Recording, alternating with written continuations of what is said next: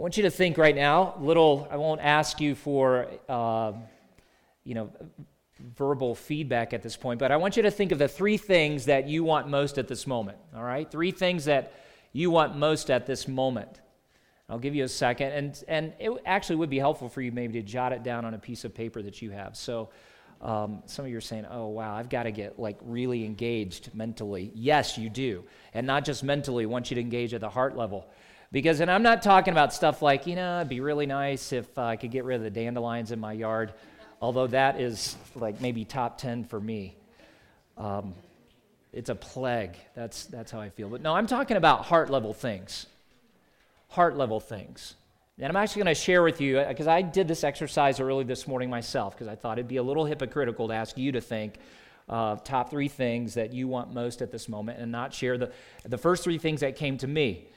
Chad is helping me with these PowerPoint things. He's done a tremendous job in these early weeks. We talk every week, though, about trying to coordinate this, and he wants to be right on cue, and I've said, you've done a great job. It's not a big deal. But here we go. You want to know my three things this morning? The first one that came to my mind was rest, and that's how I filled in my first blank. And I just got back yesterday, having made a quick trip to South Carolina. Some of you knew about this. Had an opportunity to preach in a Christian college chapel. Wednesday and Thursday, they were doing a special emphasis on evangelism, and it was great to have that privilege. Also got to see my two older children who are there, and my dad and stepmom and in-laws and some siblings and things. So it was packed 4 days. So I'm tired for a couple of reasons, but rest would be one. But even more than just an extra good night. I mean, there's a lot that stirs up our souls. And so some of that even would just be a rest at the soul level. Here's number two that I filled in the blank this morning, joy. And that's not because I'm particularly sad, but I just feel there's this ongoing fight for joy. Many things that can become a little overwhelming to our hearts, and I feel that very often, joy. My third thing that I put this morning was love. And no reflection on Kristen. As I was thinking about this 3 minutes ago, I'm oh, that could look really dangerous. No, I'm grateful for the love of my wife, the love of my family, the love of friends. Many of you really have given love, but there's just that ongoing desire. What's interesting to me is that if you polled one another right now, and we'll do this a little more generically, I found an article this week that recorded the top 10 things people want in life but can't seem to get. And look at this list as it builds in really quickly. Happiness, money, freedom, peace, joy, balance, fulfillment, confidence, stability, passion. I mean, I actually think most of us would say, yeah, I could stand a little more of any one of those things. Our lists probably boil down to a few basic things, don't they? And I actually don't put money nearly as high on the list as some of those other things, although it's always nice to have something in your wallet or bank account, right? No, I think the kinds of things that most of us really desire can be found in the context of relationships. And whether it be earthly relationships with family or friends, or whether it be a vertical relationship with God Himself, the kinds of things we're really seeking can only be found in relationships. But I'm also persuaded that Jesus Christ knows these longings in our hearts, in part because He created them.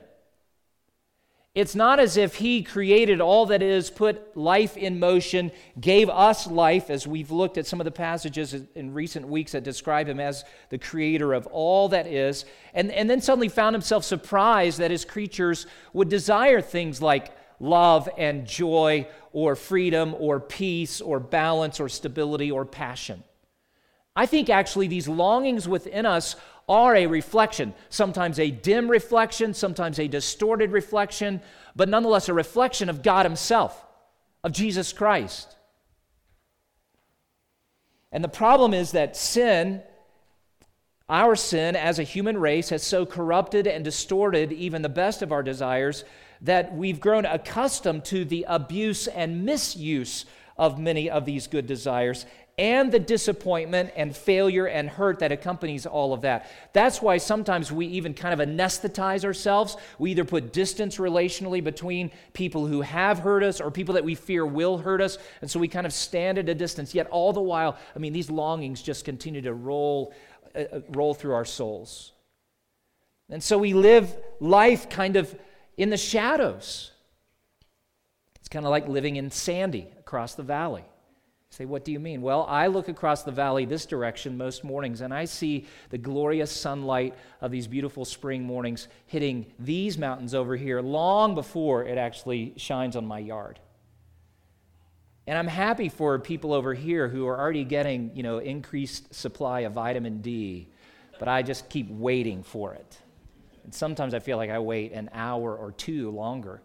Now, I know in the heat of summer that's a good thing, because you guys will be baking over on this side of the valley while we're still like a little cooler. But at least at this season, it just feels like, oh man, I wish the brilliant sunlight that's across the valley would be right here on me now. And I think sometimes in life, we live in the shadows a little bit. We get experiences of it, or maybe we see it from a distance, but we're still not in the full light of some of these very things.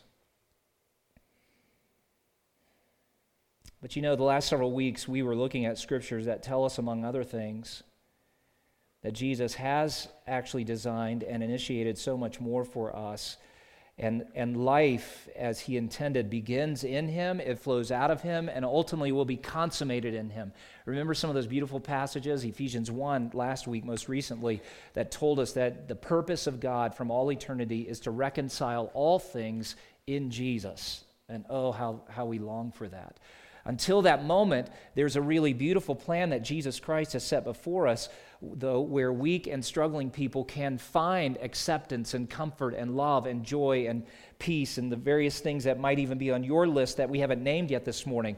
And it's not a perfect experience of it, but it is a Christ-like experience. And it's not without its challenges, but it is blessed. And it doesn't come without personal commitment and sacrifice, but it yields something satisfying and comforting and blessing. What am I talking about? I'm talking about a life of love in the community of faith. A life of love in an assembly just like this. And if you were to take a Bible concordance and look up the little phrase, one another, you would find that there are 70 entries in the New Testament. Just the New Testament alone. And about 50 of those entries are actually direct commands or instructions for the church. Let me give you an example of this. In Romans 12, verse 10, you read the verse, love one another with brotherly affection. Outdo one another in showing honor. Or Galatians 5:13, serve one another. Or Ephesians 4:32, forgive one another. Or 1 Thessalonians 4:18, comfort one another. But more than any other single one another command or instruction that you would find, the phrase love one another occurs in the New Testament the greatest number of times. 14 times, as a matter of fact, in 13 verses, if you were to want to know specifically. Now, wonderfully, the first time this command appears in the New Testament is John 13, verses 34 and 35. You can go ahead and open your Bibles to the Gospel of John. We're not going to stay in chapter 13 for very long. We'll actually move over to chapter 15, but two passages where the Lord Jesus himself speaks, and in many of your printed Bibles, these are red letters. And the red letters are reminders to us that these are the words of Jesus himself. And so in John 13, verse 34, the Lord speaks to his disciples and says, a new commandment I give to you, that you love one another. Just as I have loved you, you also are to love one another. By this, all people will know that you are my disciples if you have love for one another. And so there in those two verses, that phrase, one another, love one another, is repeated several times, isn't it? Well, my question is, what does this kind of love for one another look like? It's my firm conviction that having studied this particular theme several different times over the years, that when you look at all the remaining passages in the New Testament that include that phrase, one another, that actually is a fuller description of what this kind of active love looks like. Because Jesus is talking more than just a warm feeling that you might have toward the person seated next to you today. The term love that he employs clearly conveys the idea of action. And so if you read through these texts and you think carefully, you will see that Christ has fulfilled every one of these commands toward us, and it's out of that example that he then calls us to participate with him in loving others. Now go over to John 15, because here's the second time this command of Christ appears, and in verses 12 and 13, we read the words of Jesus again. This is my commandment, that you love one another as I have loved you. Greater love has no one than this, that someone lays down his life for his friends. Just a few quick thoughts, because I'm actually beginning a study today, a sermon series that's going to extend over a number of months. I don't know how long this will take yet. I just know that if we did all 50 passages in the New Testament, we've got probably a year and a half or two worth of messages. But I don't intend to preach 2 years on this. But it's also not going to be 2 weeks. And I've started talking with the other guys about this, and we've kind of mapped it out for at least the next several months. All right? So today is going to be more broad.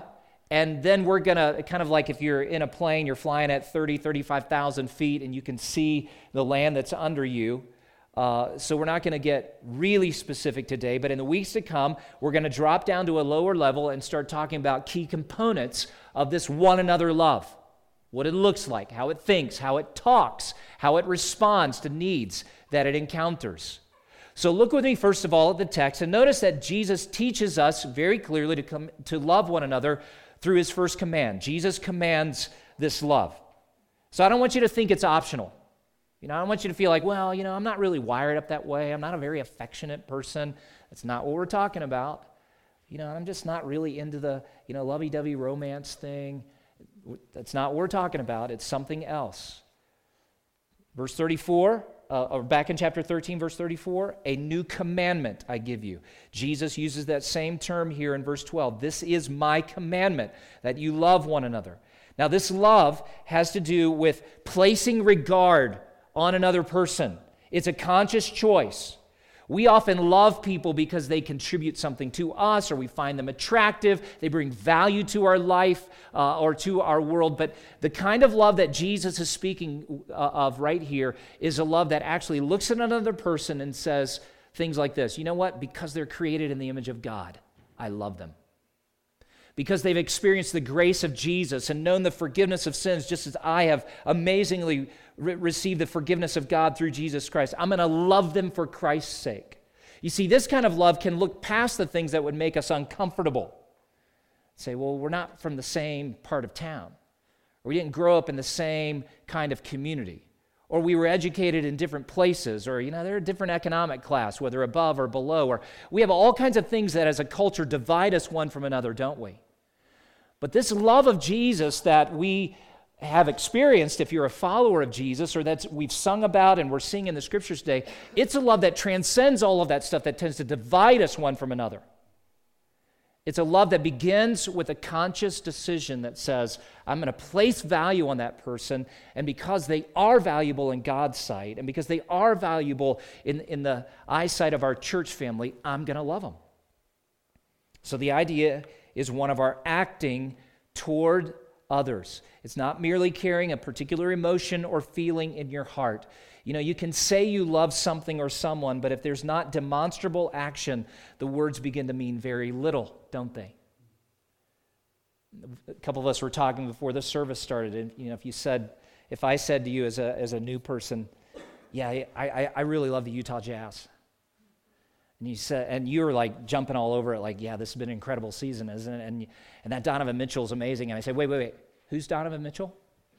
And you'd say, hello, are you serious? He's like our wonder kid. I'm like, oh, he plays for the Jazz. I mean, you'd feel this great disconnect, like you just said you love the Jazz, but you don't even know, and you started listing off other players or the coach or, even the new uniforms, which I kind of think are really cool, although I know there's mixed opinion there. But I'm standing there just looking at you blank, face, like, and you say, but I thought you said you love the Jazz. Oh, I love the Jazz. But there's nothing about my knowledge or experience, nothing about my loyalty as a fan that demonstrates my life matches my words. You would say, you might want to back that up, Danny, and think of other words to say, because when you say you love the Jazz, it implies to the world around you that you know about them, that you follow them, that you've watched at least a few of the games or gone to a game. For us to say we love one another and yet there not be anything behind that, it's actually hypocrisy. So we need to make sure we understand when Jesus is calling us to love others, he's calling us to get to work. The Apostle John captures this in his first letter toward the end of the New Testament in 1 John 3:18. He says, little children, and that's a term of endearment as he writes to the church. Let us love in word, or let us not love in word or talk only, but in deed and truth. It's okay to say it, just make sure you're getting busy after you say it. So Jesus commands love. Here's a second thought for you this morning. Letter B, Jesus models love.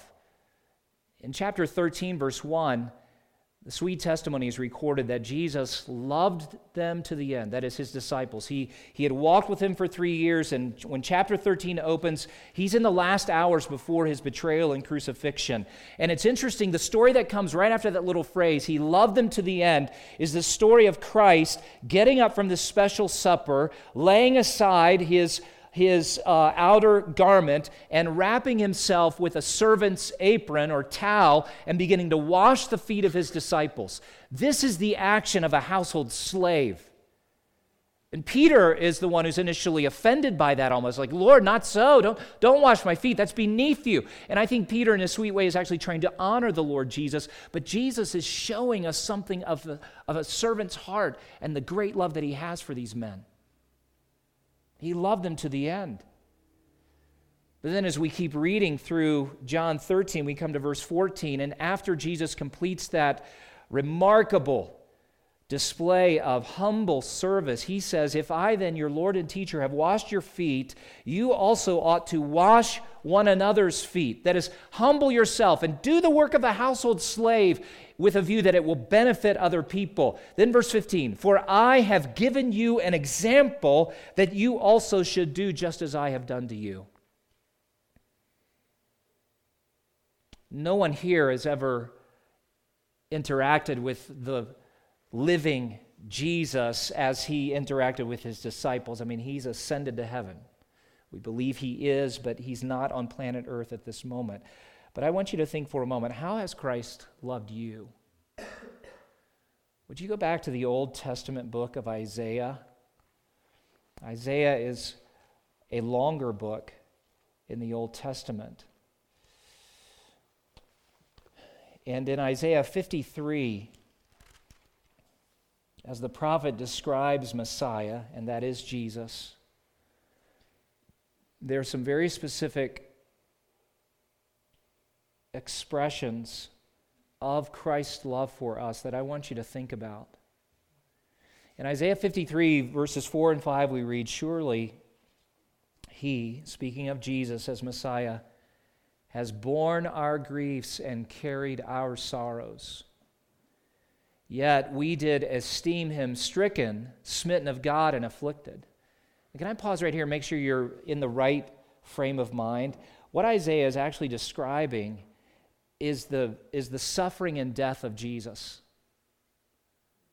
And when he says we esteemed him as having been stricken or smitten of God and afflicted, that is, if you were just a kind of a bystander observing the cross, you might be tempted to think that this man who is suffering so horrifically did something really bad that God would allow this to happen to him. That's kind of the default mode of most of our thinking, unless the Spirit of God comes and gives us understanding as to what is really taking place. So Isaiah is saying, we esteemed him stricken, smitten of God, and afflicted. Like, what did that guy do that he would die in such a horrible way? But look at verse 5. He was wounded for our transgressions. He was bruised for our iniquities. Upon him was the chastisement or the discipline that brought us peace, and with his stripes, the ugly wounds of a Roman cat o' nine tails and the brutal wounds of those nails and that crown of thorns, with his stripes, we are healed. You may not have had a personal face-to-face encounter with Jesus Christ as the disciples were privileged to have in their days. But Christ has loved you in the ultimate sacrifice. You know, Matthew's gospel, and all four gospels record these things, but just doing a quick survey of some of the ways that Jesus loved the people that he was with is quite remarkable. He showed his love by healing the sick. He liberated the demon-possessed. He blessed the ones who were so impoverished in spirit that they were described as poor in spirit. He relieved the anxiety-ridden people. He warned the self-righteous fault-finders. He cleansed the lepers by actually touching them. He cured the diseased. He comforted the doubting. He brought rest and renewal to the weary. He restored the handicapped. He fed the hungry and calmed the fearful, and even blessed the little children who were often marginalized in that society. And when you read the Gospels, you have a profound sense that you are or could be any one of these people, and yet Jesus continues to reach out with this remarkable love that heals, that restores, that strengthens, that cleanses, that forgives, that welcomes. And all of these acts of healing and blessing and relieving and warning and cleansing and curing, of comforting, of resting, of restoring and feeding and calming and blessing are expressions of his love for sinful, imperfect, broken people. And one of the great blessings of reading through the Gospels is that it becomes intensely personal, because you read story after story and there's something in every one of those characters that we relate to. And whether it be someone who's diseased or someone who's pleading for the healing and health of a child, or whether it be a self-righteous Pharisee like Nicodemus who feels the great tension of his religious training and background and the way he's been living compared to what Jesus teaches, yet Jesus has room in his heart and in his life for all of these people. And his love is active. And if you want to know how Jesus would love you, if you've never experienced or encountered him before, read the Gospels. Because no matter how diseased or broken or bad or far away from God a person is, when they begin to interact with Jesus, he is all life and all love. He is all welcome and forgiveness. It's as if he just draws people in and says, "Come here, I love you." So from those gentle touches of little children in times where there is not crisis, all the way to the cross, the love of Jesus exceeds what we could really imagine we might experience if we came to him. In the Apostle Paul's letter to the Romans, in chapter 5, he writes, "When we were yet without strength, in due time, Christ died for the ungodly. For scarcely for a righteous man will one die. Yet peradventure for a good man, some would even dare to die. But God demonstrates his love toward us, in that while we were yet sinners, Christ died for us." Can you believe that? We can probably tell stories, some taken from battlefields, some taken from hospital rooms, where somebody sacrificed maybe life itself, or even I think of those who've been organ donors and really risked a lot to give an organ like a kidney to a family member or friend who needed something. I mean, but it's usually a good person doing something for another good person. That's Paul's point. We can wrap our minds around that. But God demonstrates his love toward us in that while we were sinners, that means while we were hostile and enemies, while we were in rebellion against him, his Son, Jesus Christ, died for us. How much does God love you? How much does Jesus Christ love you that he would do that? That's why we sang earlier, amazing love. How can it be that you, my God, would die for me?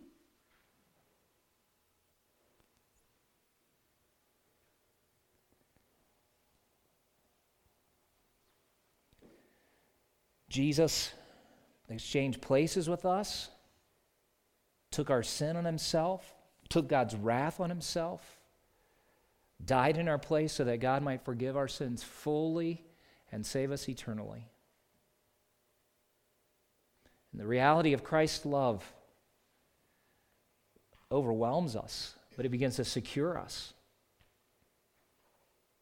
John 15:12 is Christ's powerful expression of perfect, undying, eternal love for you and me. He said it with his life, not just his words. Well, let's go to the third point here, and that is that Jesus has not only commanded our love, and he has not only modeled love, but he now directs our love. That is, he gives us an object for our love. And what is that? Well, one another. In the context, it is the disciples that are in view, and for us, that would be the body of Christ. That's not to say that we don't love people who are outside of our assembly. No, it's just a particular focus. It's kind of like a family talk going on right now. You know, sometimes a mom or a dad sits everybody down and says, okay, in our family, this is the way things are going to be. And it doesn't mean you suddenly exclude everybody else, and none of these things would ever apply in those contexts, but there's a very specific conversation that's taking place. Now, I want you to think for a moment of who this encompasses, and to do that, it's okay to look around right now. Just don't stare and make the person next to you really uncomfortable. Now, some of this is challenging. Thank you, Gideon. I appreciate your willingness to respond in that way. But some of you look around and say, I still don't know that person. Or worse yet, I met that person last week, but I cannot remember his name. Hey, you know what? Well, while we're in this kind of startup mode, it's okay to say, I'm Danny. I should remember your name, but I don't. Please forgive me. Help me out here. And don't take offense at that. We're all working at it, all right? That's part of how we love one another. But sometimes we even there get a little so fearful that we're going to offend somebody because they just told us last week, or even worse than what I just said, worse yet, they've actually told you 3 weeks in a row. And now you're about to say it 4. Hey, it's just going to take time, right? We're going to get there. So while a lot of us don't know one another well yet, in time we will. And part of the way God intends for us to know one another and actually to exercise this love toward one another is as we experience significant needs.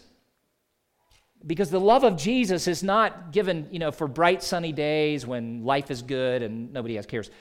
Actually, the love Jesus is calling us to works most beautifully in the context of deep need. That's why when we get deeper into this series, when we see the command, comfort one another, well, you can't actually fulfill that unless somebody needs to be comforted. How about forgiveness, the command to forgive one another? You don't forgive people who haven't sinned against you. So God's not going to command us to sin in order that we can forgive, but he recognizes that imperfect people sin against each other, even in a church family. So whether it's comfort or forgiveness, or how about this command? This will be a fun one to study. Bear with one another. That is, just be patient. Well, when do you need patience? When you're provoked, when you're irritated, when somebody is just rubbing the fur the wrong way. You mean that's going to happen in our church family? Oh, yeah. But God has a plan for that already. It's his love flowing through us. So, as you look around, you should not only be aware that these are the people God's calling you to, but these people represent significant needs where the love of God will powerfully work and meet those needs. So it ought to be exciting to us. I learned of a need this morning that I'm going to follow up on. And as it was being shared with me, I was thinking to myself, well, here it is. I've been studying, preparing to preach this message all week, and here's going to be a way that our church family will be able to show love for members of this congregation. While I'm thinking about this, I wanted to just say a huge thank you to those of you who've cared for the Hayes in recent weeks, because you needed a little extra love, didn't you? Yeah.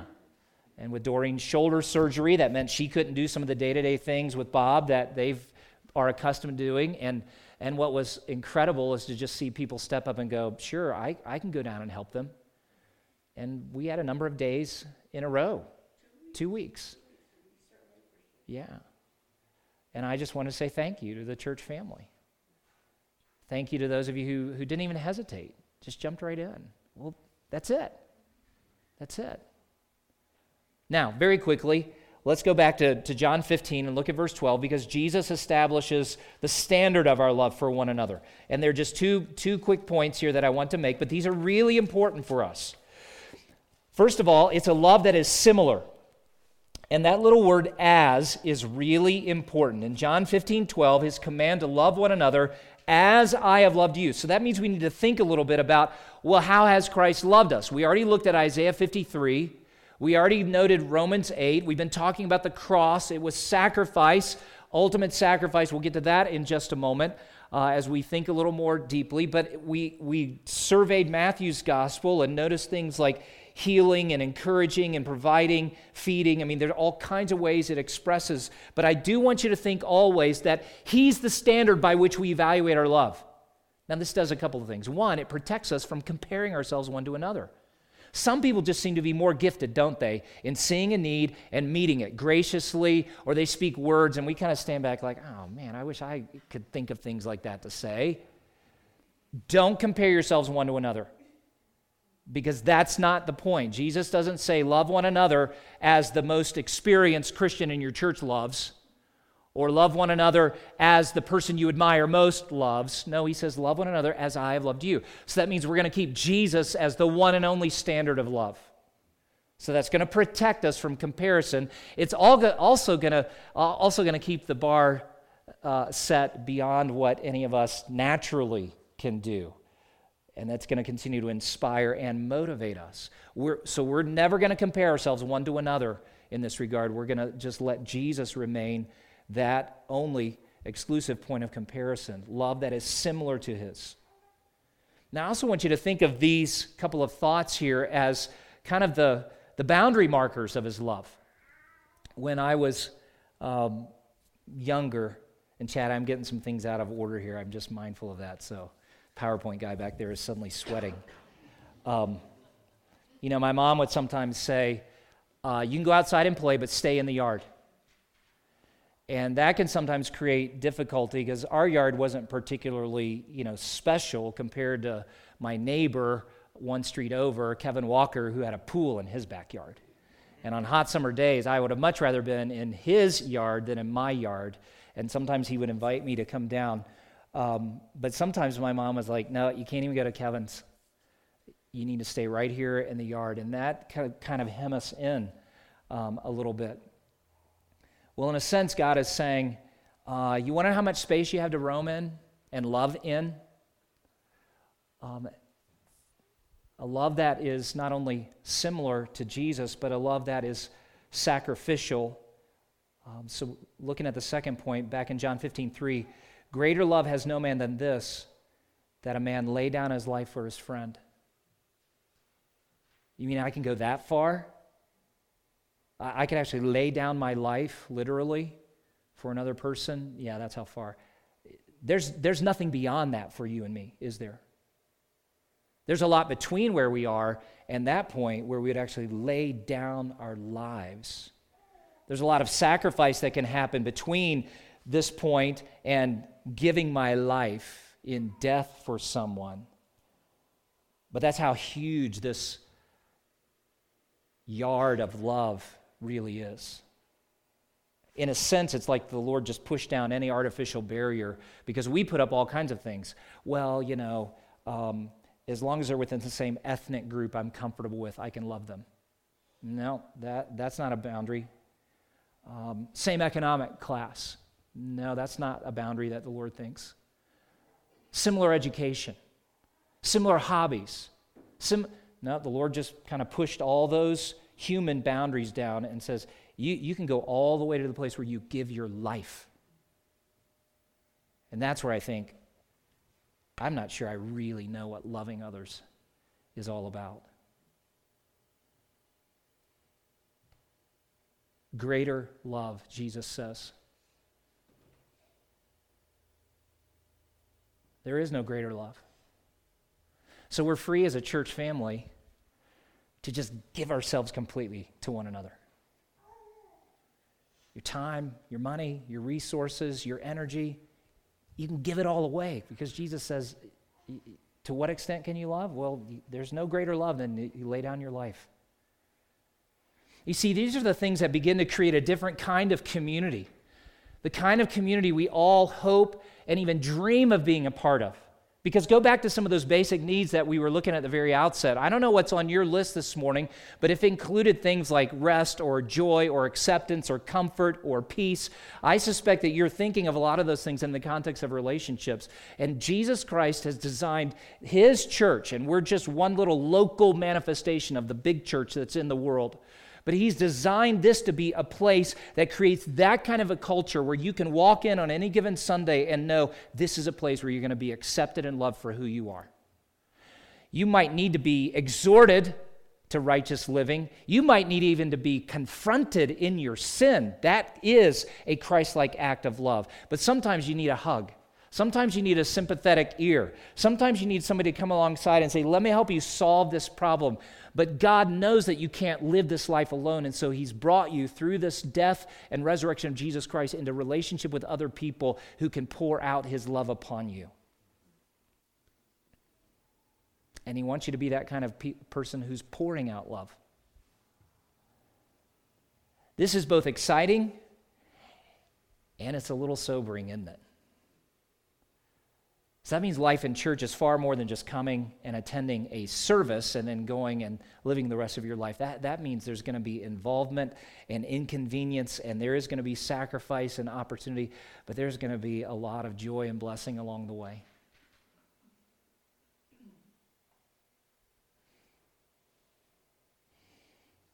Well, as I said toward the outset, there are almost 50 other passages in the New Testament that are going to help fill this out. And I'm excited to study this with you over the next several months. And I'm going to be excited to see how God in his kindness says, okay, you studied that passage on Sunday, now let me help you live it out. And I'm just warning you right now, that's going to be scary and inconvenient. It's going to be painful at moments because you'll be like, oh, yeah, that passage, forgiving one another, I can't believe you would say such hateful, sinful words. Those hurt. And then your friend says, I did hurt you, and I'm so sorry. Will you please forgive me? And you're standing at that crossroads going, do I do the Christ-like loving thing and forgive, or do I say, no, I won't forgive you?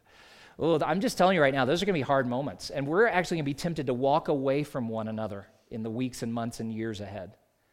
But God is saying, nope, it's not what my people do. That's not what my family does. You love one another as Christ has loved you.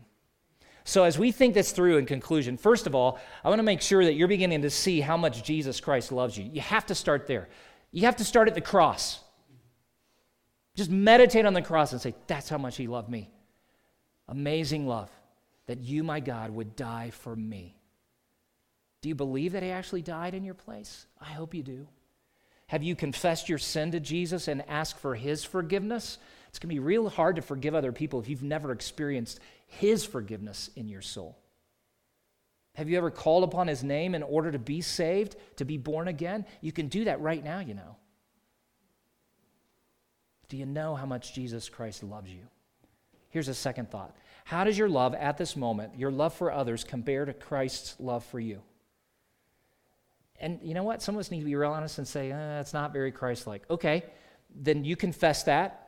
Just admit it. Be honest with God. He already knows it. You're not telling him something he doesn't know, but say, you know what? My love for my spouse, for my kids, even for this church, it's not really what it ought to be.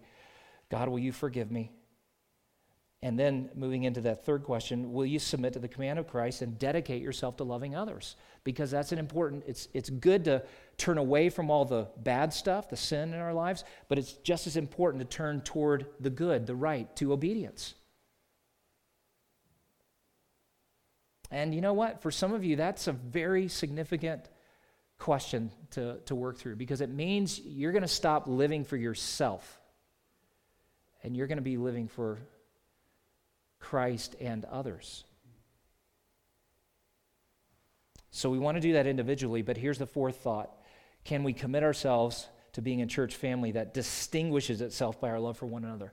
You remember what Jesus said back in John 13? By this will all people know that you really are my disciples, if you have love one for another. I'm so thrilled for what our church has already done, coming together, passing out invitations on Thursday nights, inviting people to come, and we've seen a number of guests who've come as a direct result of being there, inviting people. But do you know what's an even more compelling invitation for people to come join our assembly? It's your life and mine being seen in the context of loving others when it's most difficult.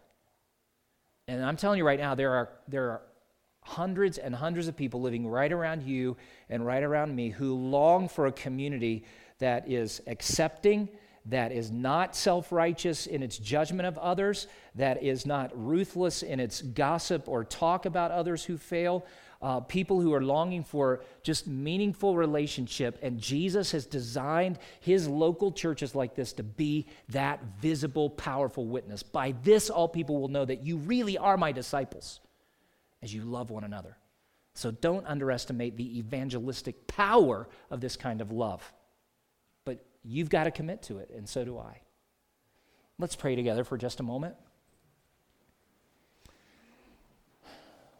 Father in heaven, we thank you for your Son, Jesus Christ, and for the great sacrificial love that he has demonstrated toward us. Thank you, Jesus, that you died the death we deserved, took our sins on yourself. Thank you that you took God the Father's wrath. That was wrath that had built up and should have been poured out upon us for our sin, but you took it on your loving shoulders. Thank you. And now, having saved us from sin and death and guilt, you have called us to love. And oh, how we pray that you would grow us in our love one for another. And I pray that you would remove from our hearts every sin, every wrong thought, even every wrong way of thinking, so that we might be the people you desire us to be. Thank you for those demonstrations of your love that are evident in this congregation already. We're going to have opportunities in the weeks and months ahead, and some of it will be painful. But in the end, it will all be joyful, because we will grow in our likeness to you. We will demonstrate to a world that's really lost and confused in their thinking what Christ-like love looks like. And we will bring blessing one to another. So for all of that, Lord, we commit ourselves to loving one another. We consecrate ourselves on this day to living as Christ has lived and loving as he has loved. So, Father, we ask that your truth would remain sealed in our hearts and that your blessing would rest upon our assembly. For the glory of Christ, we pray these things in Jesus' name. Amen.